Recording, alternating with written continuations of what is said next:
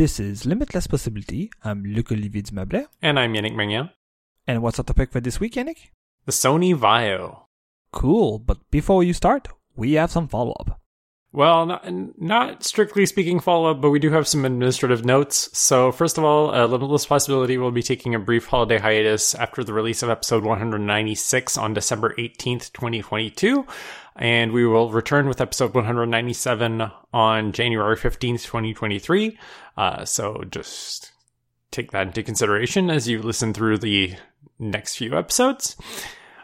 Speaking of episode 196, which is coming out on December 18th, that will be the Game of the Year episode. So it's coming up in almost exactly a month. So please tweet us your favorite games of the year or favorite games you've played this year, because I always like to hear what our listeners have been playing throughout the year, and maybe we'll shout out a couple of people on that episode. Despite quote unquote not being on Twitter, I will see your tweets, don't worry. All right, now let's get into the actual topic.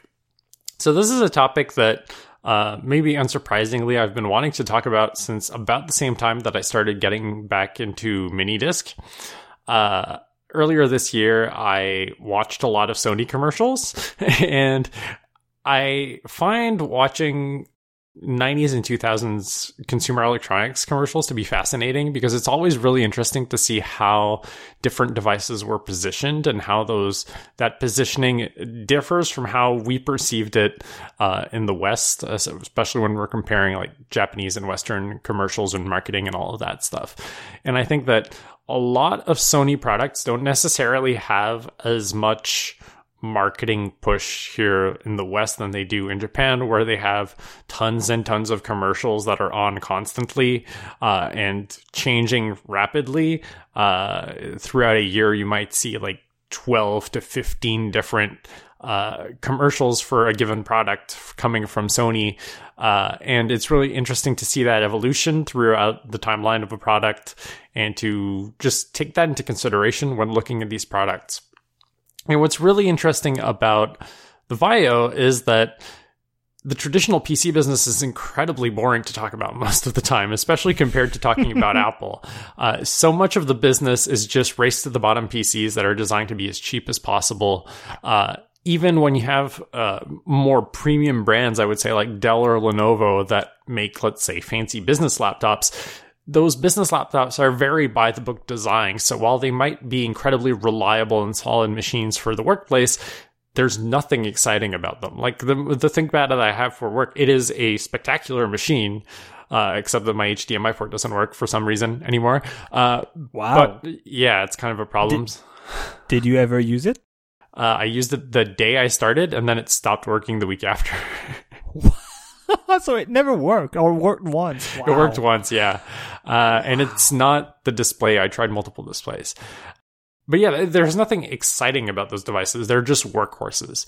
And I think that if you look at in the last decade or so, definitely Microsoft's involvement in the PC hardware business with the Surface line has brought some excitement back to the PC space, because they're doing fresh things with PCs.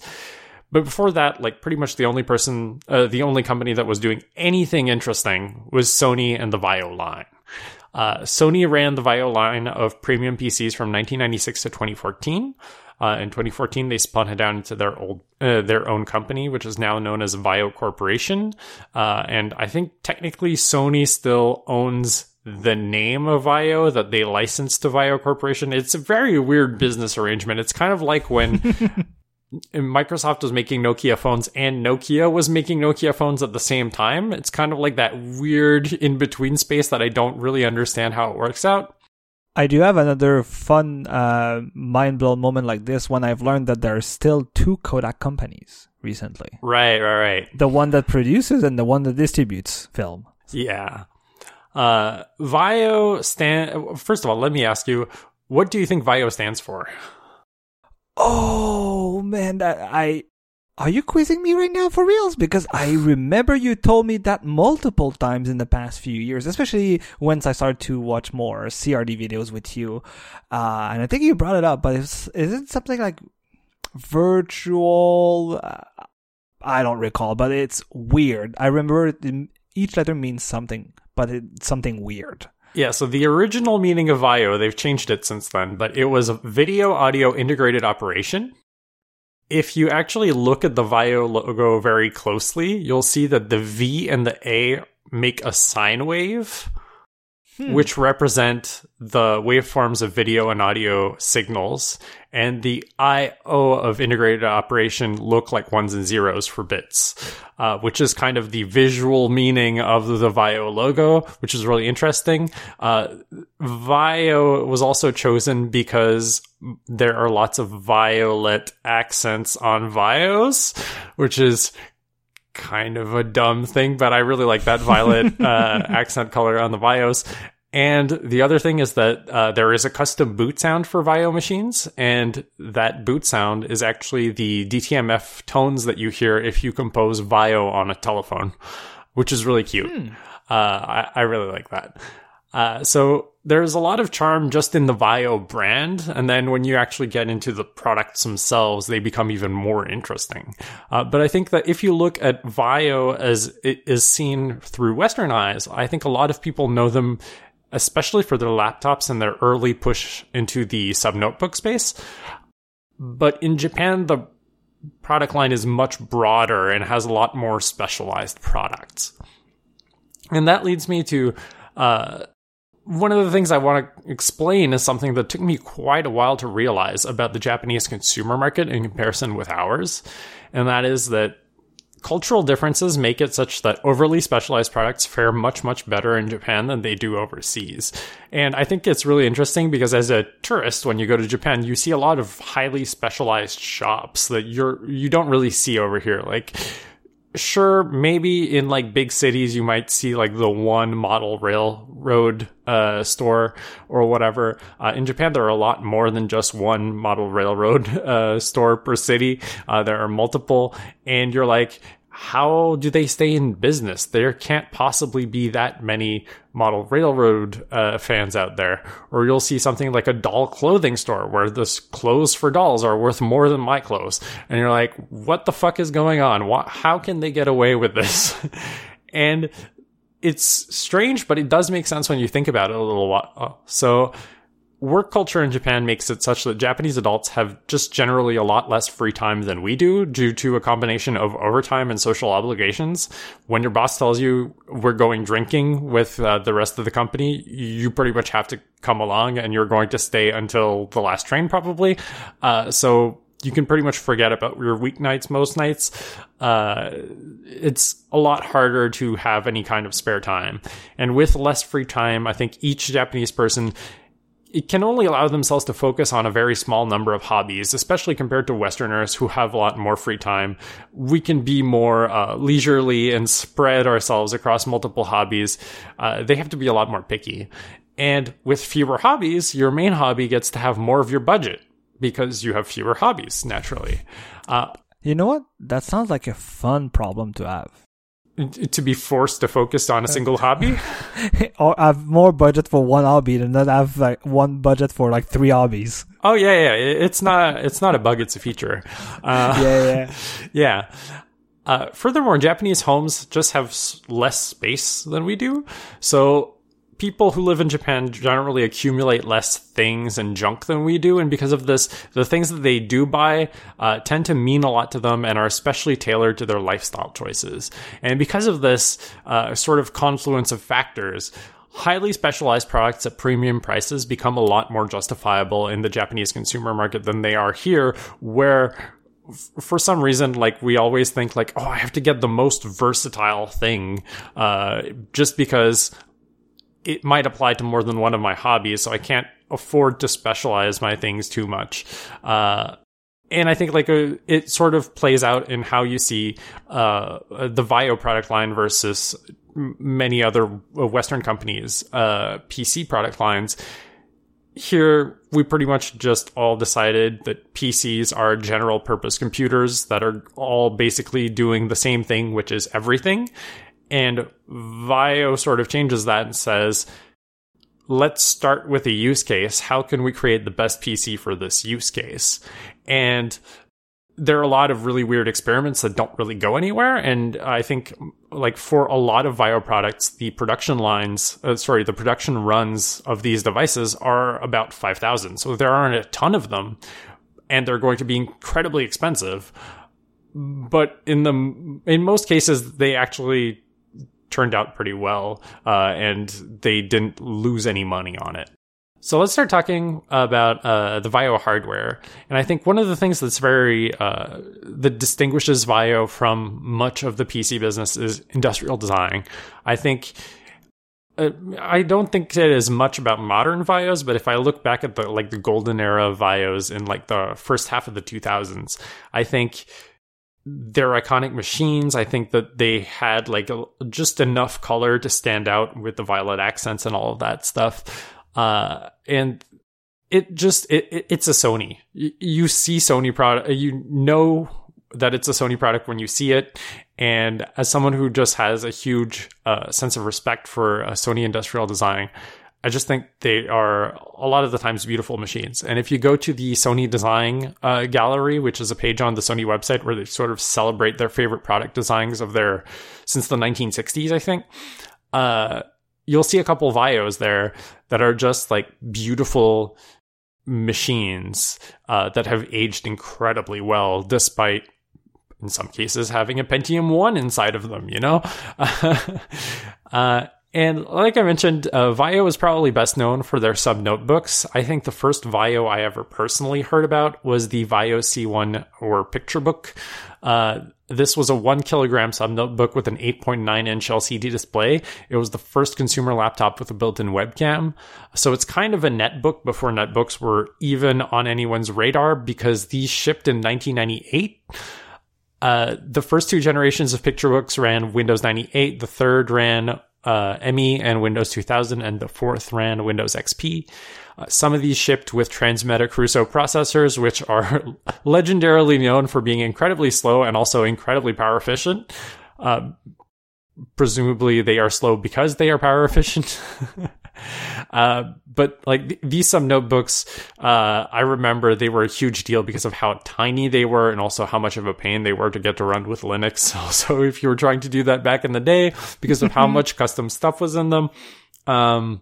But yeah, that's really what put VAIO on the map for me. And they've never stopped having some sort of really tiny sub notebook in their product line. A little bit later, I think like in 2008, 2009-ish time frame, there was the VAIO P series, which ran Windows XP and Windows Vista, which were essentially a spiritual successor to the picture book, except much smaller. They were pocket sized. You could put them like in a big jeans pocket, and I think they were like around a 7-inch screen. But widescreen, and those look amazing. I always wanted to get one. Maybe I will someday. They remind me also a lot of the Toshiba Libretto, which is one of the other iconic Japanese PC designs that I really like for small sub notebooks. Right, and isn't it I forgot if it was the picture or the P that had the sliding keyboard. The sliding keyboard. There was one where it was kind of I was about to say a Nokia N-Gage, but not that. Kind of a Sidekick style, but just bigger, where the screen was in the middle, and you were able to flip it up and then reveal a keyboard. Oh, that's the UMPC. I was going to talk about that a little bit later, but I can skip to it right now. It doesn't matter. No. If you had a section of that, I'll be patient and wait. Well, I was going to go on to the next model anyway, so I'll just shuffle them so we can talk about it now.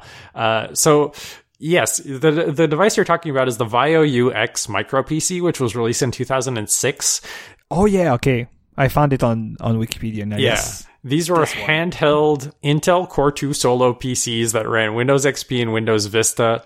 I remember seeing one in person at B&H in New York. Ooh. The first time I went to New York City with my family, and I was wowed by it.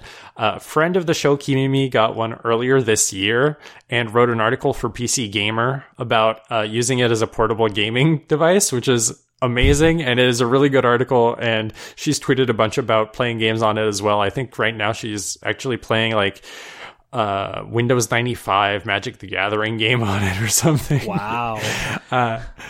It's really, really cool. And yeah, like VAIO UMPCs, I think never really worked out because like when you think about it for 2 seconds, running Windows Vista on a, like, let's say 5-inch screen, I think it's smaller than that, but an approximately 5-inch screen, like, there's no way that was going to be good. Trying to manipulate a full desktop OS on that kind of display, like, there are definite trade-offs in usability. At the same time, it's really fucking cool. It is cool, and it's worse than you remembered. It's 4.5 inches. Yeah, it was around that, yeah. Yeah, with a 1024 by 600 display resolution. That's so small. Oh my god. Yeah, and I think the battery for those were incredibly short.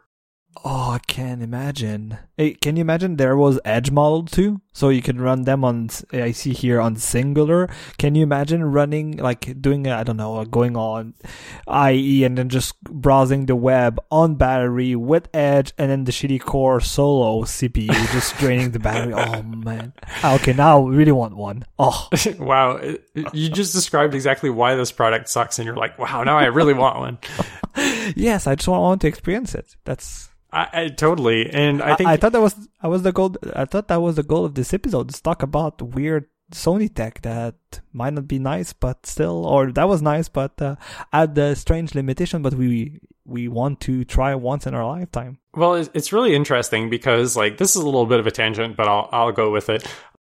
So we're fans of the Cathode Ray Dude YouTube channel, which is a fantastic YouTube channel, mostly focusing on retro consumer electronics and camcorders and cameras and all of that stuff. And Vios come up semi-regularly, and just general Sony shit comes up a lot on the channel. I think it's better to put it this way: general Sony stuff. And a lot of the times, like, people like myself who are big fans of 90s and 2000s Sony will post really enthusiastic things about wacky Sony from that era. And one of the replies I got a lot on Twitter at the time was like, why are you celebrating this company that does a bunch of weird proprietary shit? And I'm like, because the standards are standards, and we already know everything about them. There's nothing weird about the standards, or if they are, there are pain points that we're stuck to live with, like HDMI and USB-C. But, like, when you're talking about completely proprietary things, there are so many weird things to talk about and get excited about that they're really interesting to discuss about 20 years later. Like, yes, the proprietary nature of those things can be a pain point in the era where that product is relevant, but when you're 20 years removed from that product that being there, you can really dig in and appreciate all of the weird decisions that went behind these proprietary technologies. And Sony is just a never-ending goldmine of these, because if you go and look at the Wikipedia article, I think it's called List of Sony Trademarks, they own so many fucking names. Like, you can make a quiz show where I just ask you which of these Sony trademarks are real or not, and you would not be able to tell the difference, because there's so much dumb shit they trademarked, and all of them are various applications or devices or standards that failed somehow, and most of it is proprietary to Sony.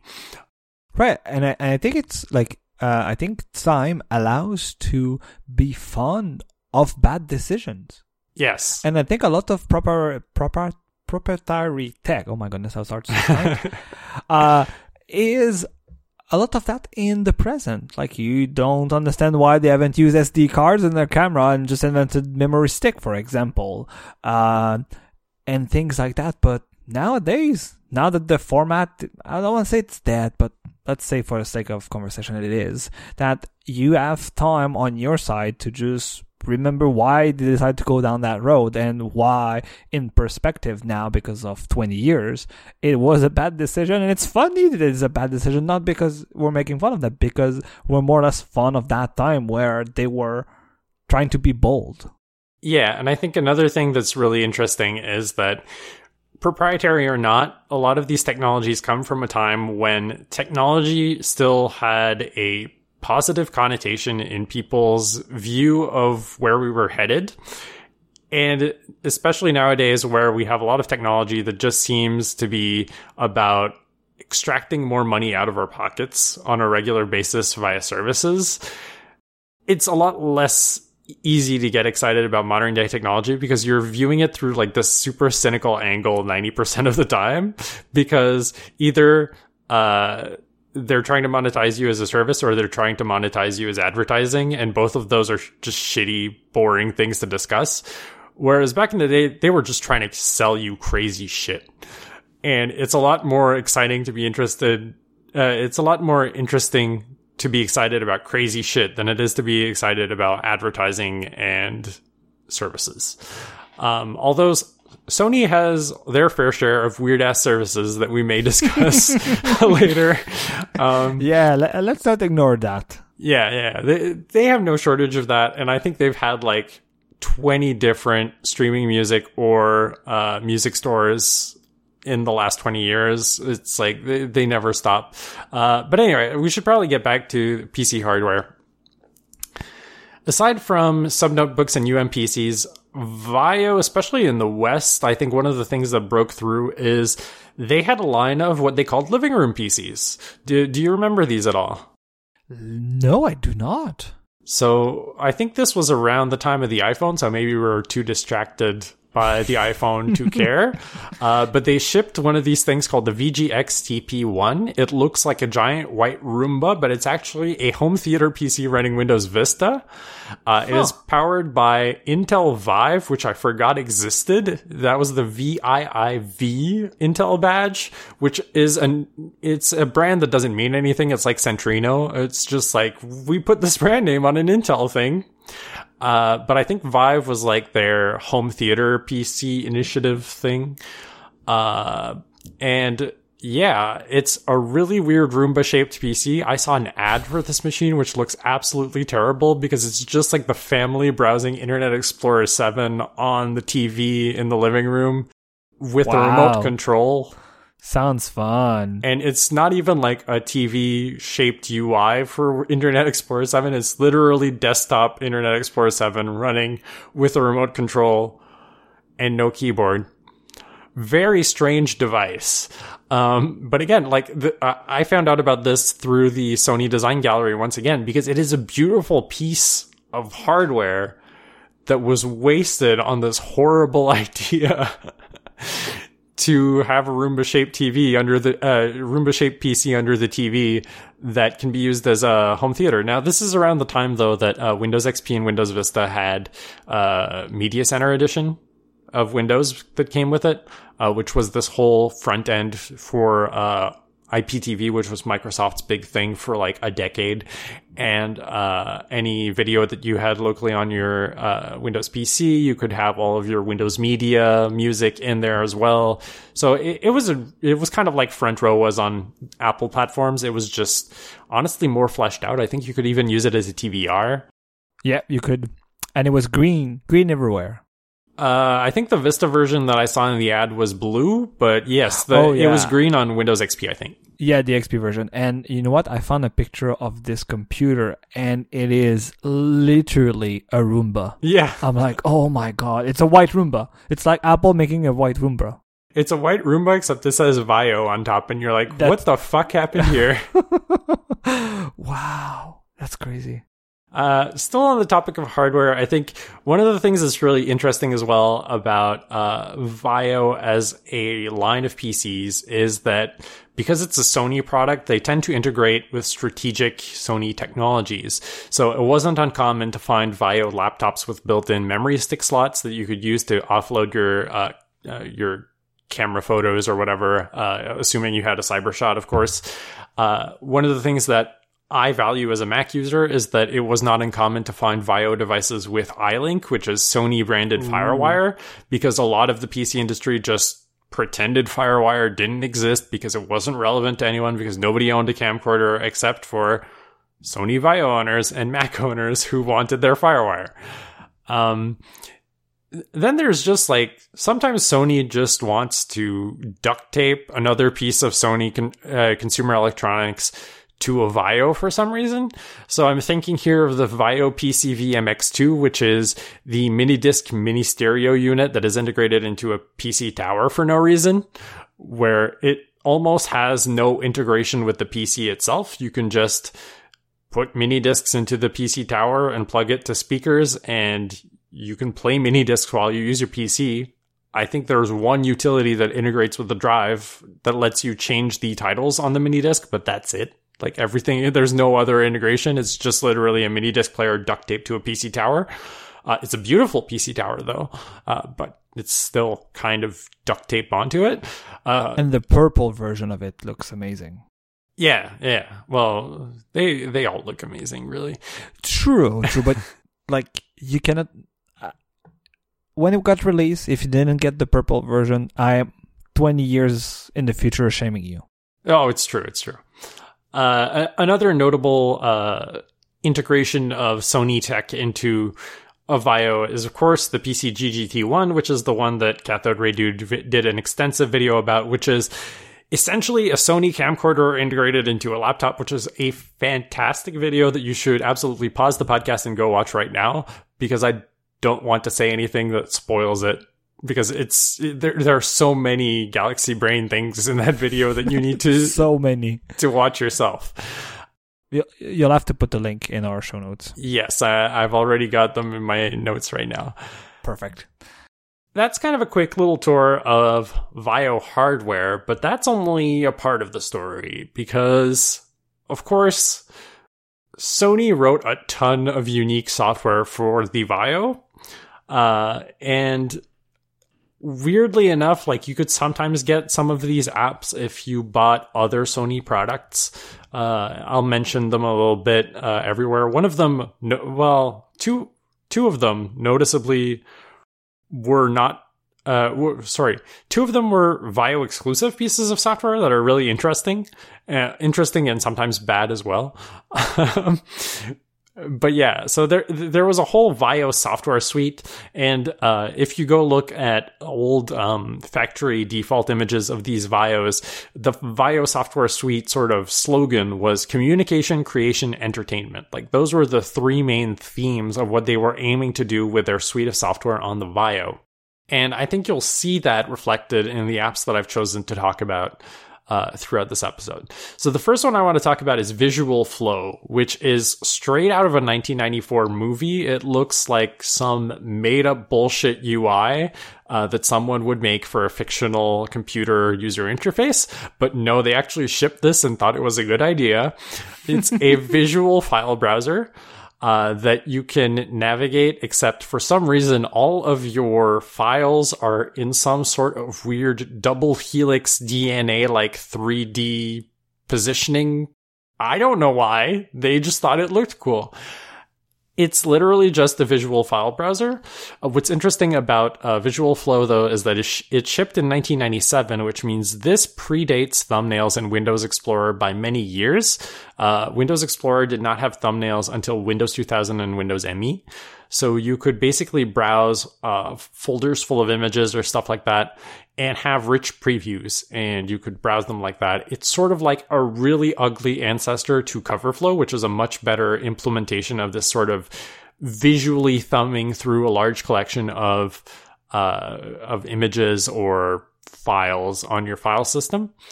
And I think what's really interesting about Visual Flow is that it is one of few applications that actually integrates with jog dial controls that find themselves in a lot of VAIO computers, namely a lot of laptops that are made to be used as handheld devices instead of actual laptops. I can think of a couple of them that are actually meant to be used two-handed, where you have like a small 7 or 8 inch screen that is meant to be used as a handheld device, where you almost have like a little gamepad thing on top of the keyboard that you can hold onto to manipulate the UI. And oftentimes these also have jog dials that you can use to basically scroll around certain VAIO specific applications, including Visual Flow. So this one is, oddly enough, it has like a vendor check. So if you actually try to run this application on a non-VAIO computer, it just doesn't run, which is a weird thing to lock to the VAIO. That's fun. Yeah, classic Sony. I was about to say that, classic Sony, yeah.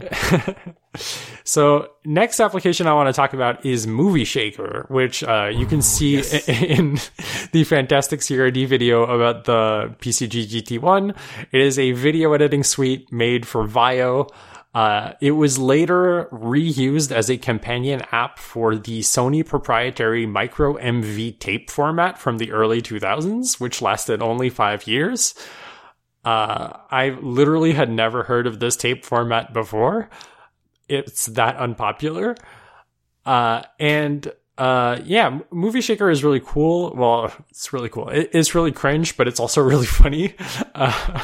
It's basically, like the name implies, Movie Shaker.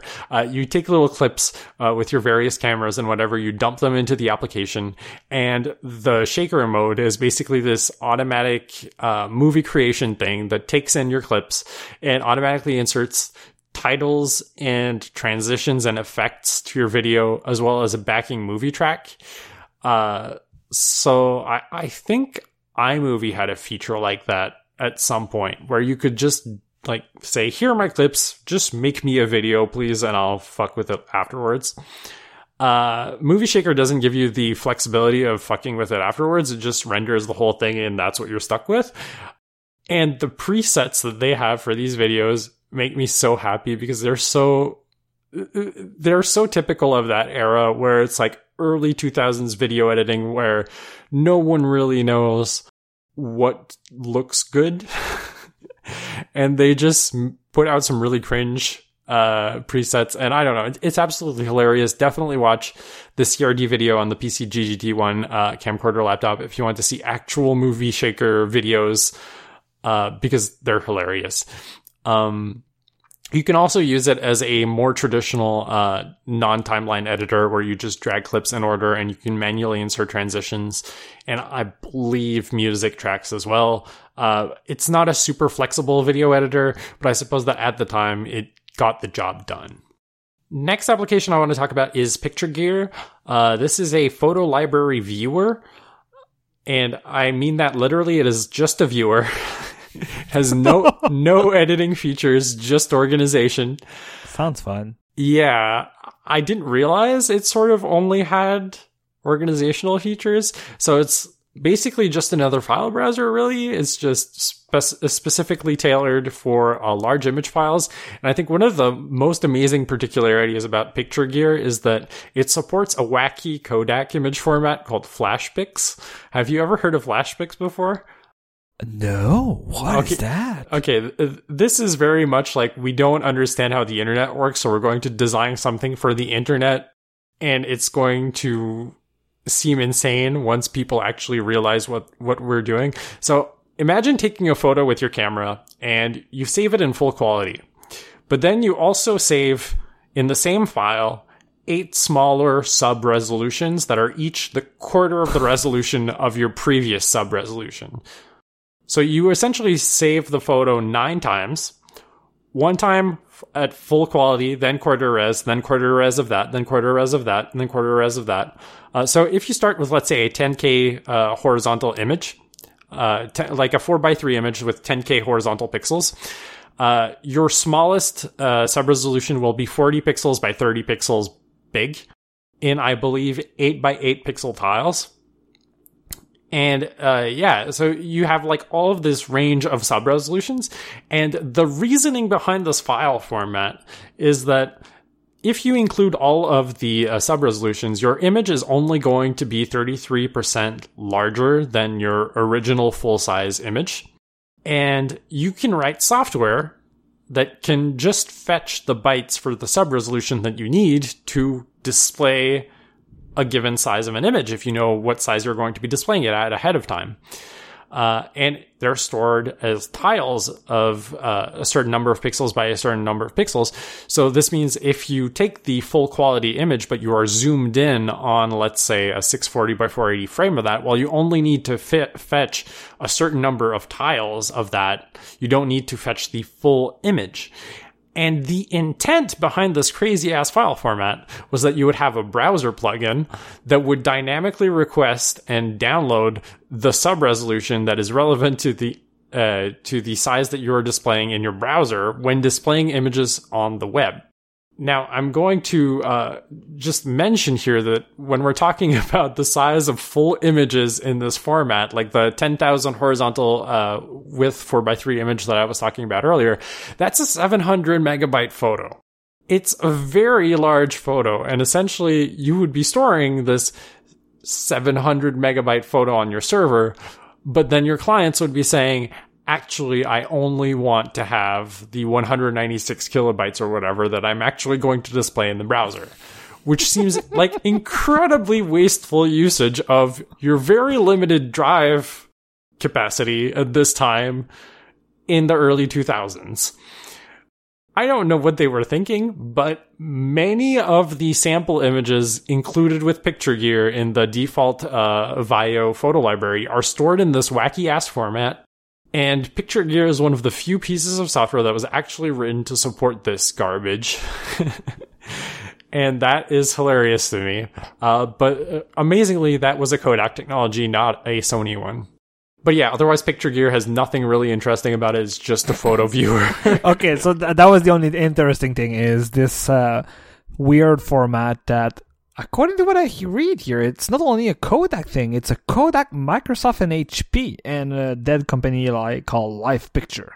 Yeah, they had some weird consortium thing, but as far as I can tell, like the patents for it and all that stuff belong to Kodak.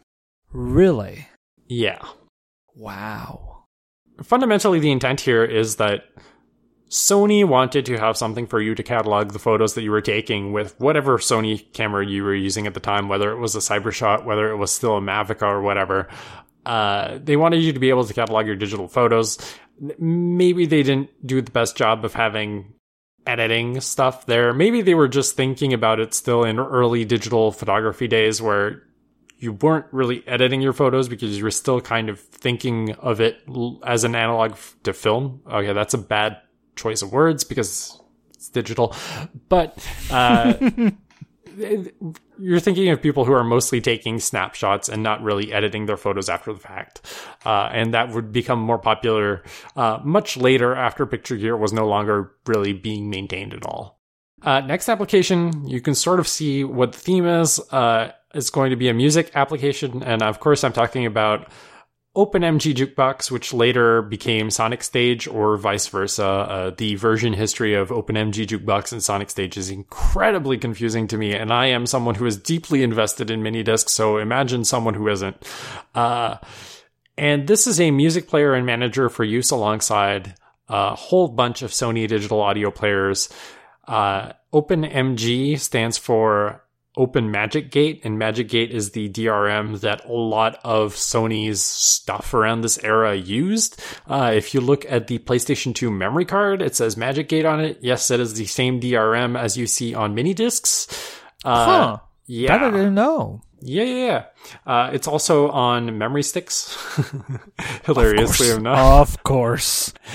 So if you happen to own a NetMD, HiMD mini disc recorder, or a Network Walkman, or a Sony Clie, which is another episode in itself, but it's basically Sony's entire line of Palm OS PDAs that they released during this era.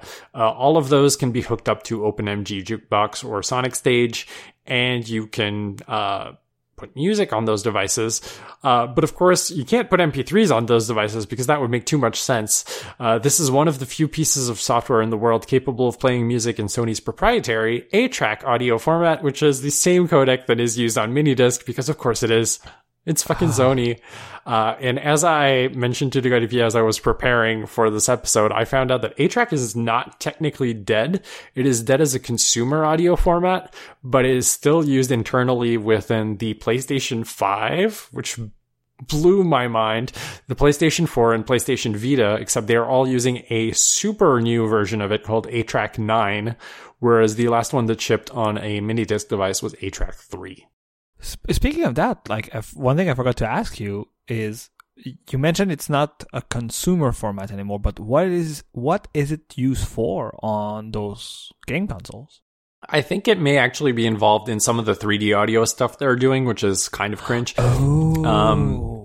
It might also just be the file format that they use for UI sounds in the user interface. Like, I honestly don't know why you would choose to do that. I feel like there must be so much more hardware support for playing MP3s or AACs or even fucking OGG Vorbis these days. But, yeah, it's part of the OS. I think maybe voice chat too is a track. I see. Yeah, or, you know what? We're talking about Sony here. Maybe the reason is, why not use our own format for certain video games reasons that we don't want to share things. I don't know why, but let's use our own format. That wouldn't surprise me either. Definitely. Japan has a big not invented here syndrome, which is just like, it's part of the reason that fighting games have not had rollback for the last 10 years, even though it's been a commonplace in every Western fighting game. It's just like, if it wasn't invented here, we pretend it doesn't exist and yell and, yeah, we move along in ignorance. And Sony is even worse at that than Japan in general, just because they have such a history of having all of those trademarks that they don't know what to do with. And all of that weird tech on standby. Like, we made this one time, we might as well use it for something. And I think that's probably it. And also, like, if you've already got an audio codec that you don't have to pay any patents for, it probably makes sense that you would want to use your own audio codec as much as possible instead of licensing out patents. Even though in the grand scheme of things, like, we know the PS5 can play MP3 files. Like, it literally does that if you install the music player app onto it. Like, it's not rocket science. So I don't know. It's a Sony. Yeah. That's a good summary. Yeah. Okay, last piece of software I want to talk about for this VAIO is honestly the most interesting one, and it's one that I want to install on my PC when I get the chance, and that is Sapari, or Community Places. And this is the metaverse in 1997. Ooh. So Sapari was a network of VRML or VRML 3D chat rooms that came pre-installed on a lot of VAIO computers. Japanese Wikipedia says that at some point they had hundreds of thousands of users. I don't know if I believe that, but that's what it said. Originally, this was a free service, but in 2001, the service's popularity got to such a point that it actually became prohibitively expensive for Sony to keep running the servers. So they started charging $3 a month.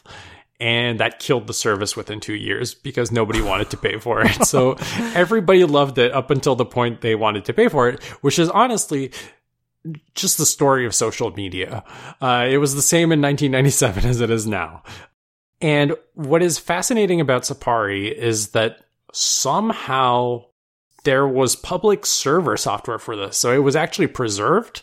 And recently, thanks to community efforts, there's just a Discord full of people who are just like having fun in Sapari and making shit for Sapari in 2022.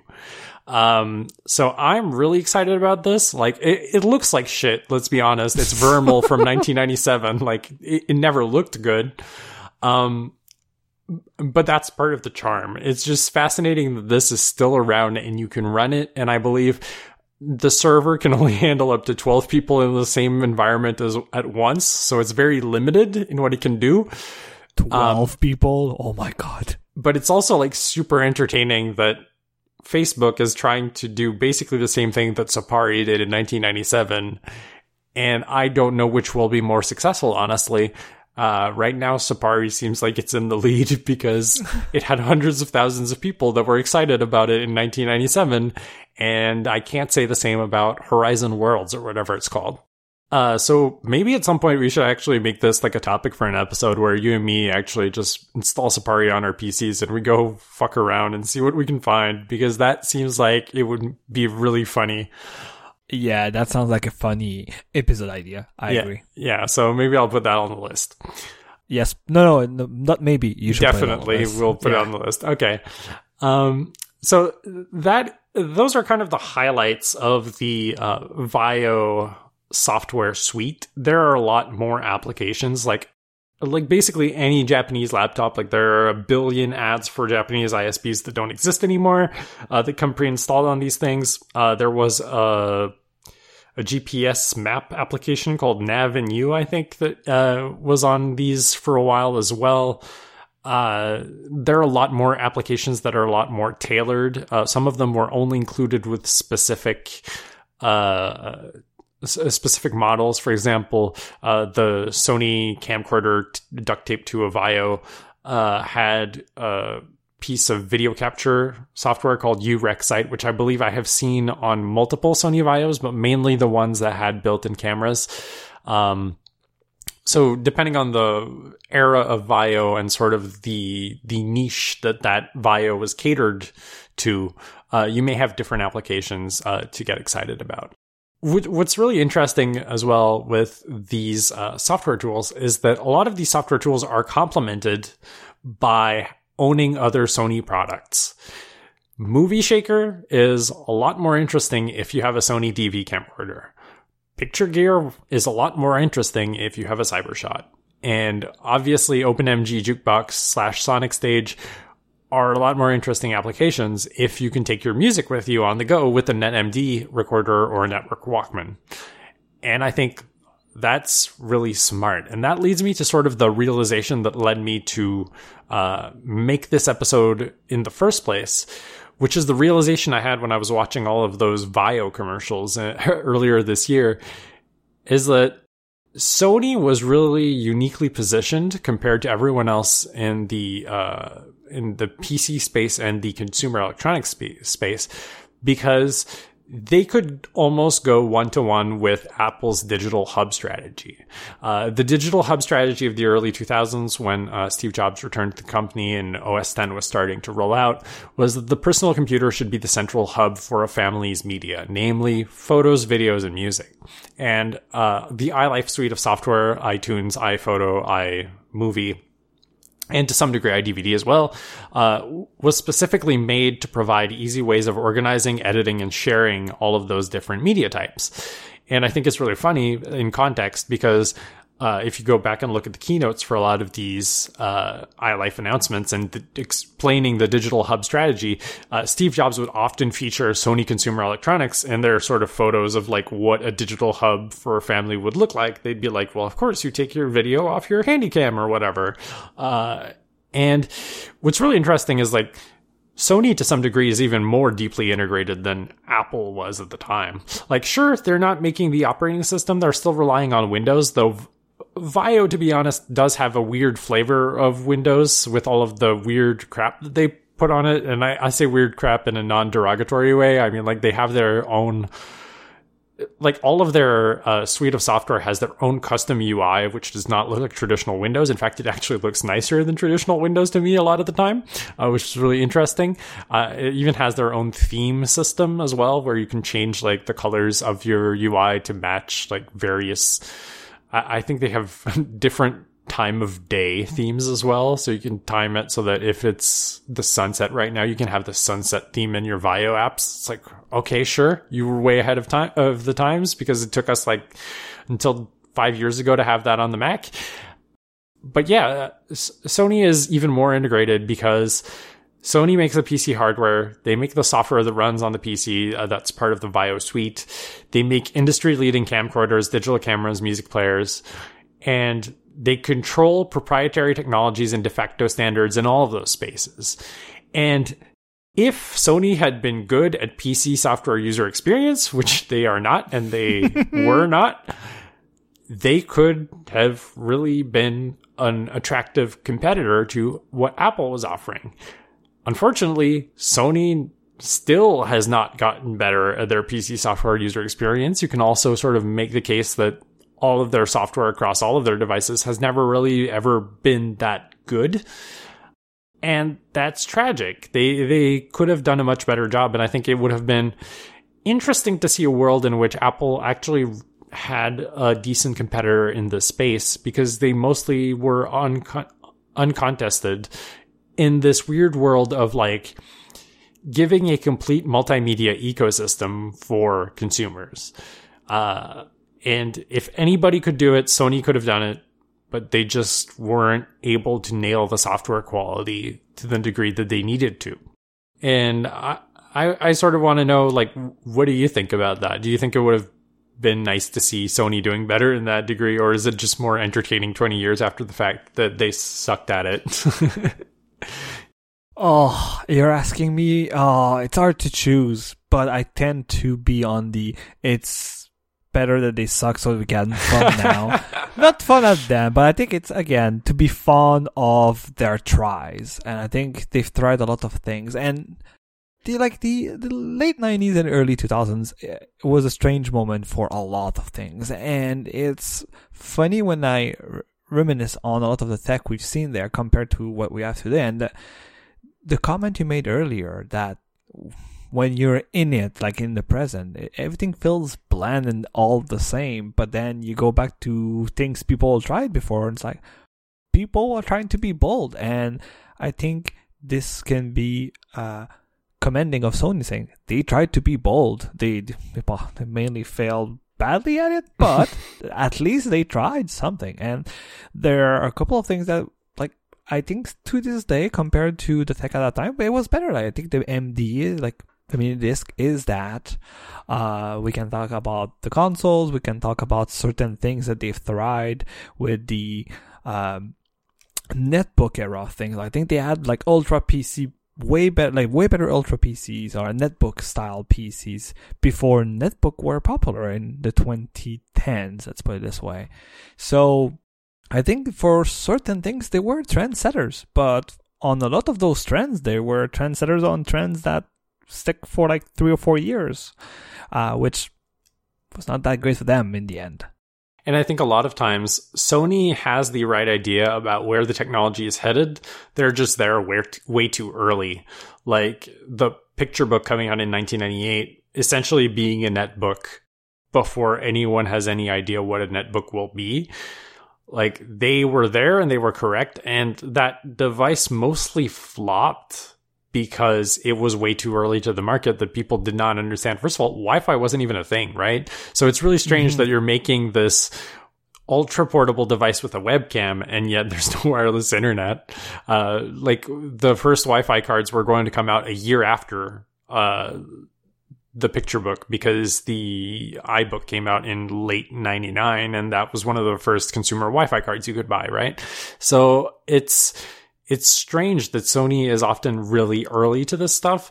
And to a certain degree, this also applies to the Clie, which is their Palm OS line of stuff. They were doing incredibly galaxy brain stuff on PDAs, way ahead of everyone else. They were doing music playback and I think even video playback to some degree, full color PDAs, high resolution PDA screens, way before anybody else. And because they were there in 2001 and not in 2007 when the iPhone came out, like, noticeably, of course, they didn't have a phone Clie. They only had PDA Clie, which I believe is important, obviously.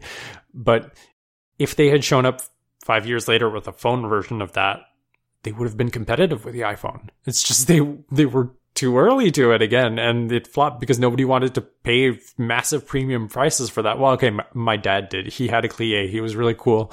I didn't know that. I didn't know that your dad had the Clie. It was awesome, to be honest. I really like that device. Apparently, Clies have terrible reliability, which is why it's actually really hard to find one that actually works nowadays.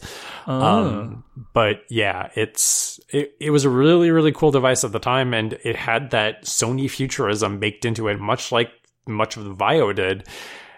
It's just they were there too early, and I think that's sort of the curse with Sony, is that so much of what they do is too early or is locked up in so much weird proprietary bullshit that it kind of gets away from them when someone actually does something that is less locked into the Sony ecosystem. Do you know if there was like a specific part that was the Achilles heel of the Clie, or it was just generally kind of poorly built, so that's why it didn't last through time? I don't think it's necessarily poorly built, but I think there was so much custom stuff in it that it's hard to replace and repair, if that makes sense. Yeah. Which is often the case for weird Sony shit, because, like, what are you going to do? yeah. So that's kind of the whirlwind tour I wanted to do of the VAIO line of hardware and software. I have a massive appreciation for the VAIO stuff these days.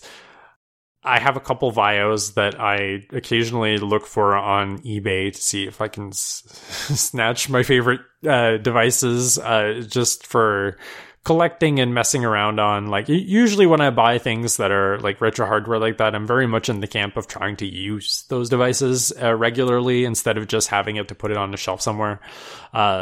So don't worry, I'm not just like buying up old VAIOs to let them gather dust. I would actually have stuff to do on them. But yeah, I just continue to be fascinated by this era when technology was still exciting. And I always think it's exciting just from a personal software development point of view. Is I love seeing different software suites because it makes me wonder, like, if Caesura is part of my imaginary software suite for what I would make for my personal computer, like, are there any ideas I can incorporate from what was done on the VAIO that were actually good ideas that never actually ended up anywhere, except there's something to be learned there that I could benefit from? And honestly, like, going through these apps for this episode, like, I don't think there really are any things that I want to steal for Caesura or for any potential other applications in my desktop suite. But I always really appreciate taking the time to learn more about the software anyway, just because I find it fascinating to just get a peek at the world that could have been if Sony had dominated the PC business at the time. So that's pretty much it. Good. So you can find the show notes for this episode at limitlesspossibility.net/194. So that's 194. You can also find our back catalog of episode at limitlesspossibility.net. You can find the show on Twitter at limipo_podcast. That's LIMIPO_podcast.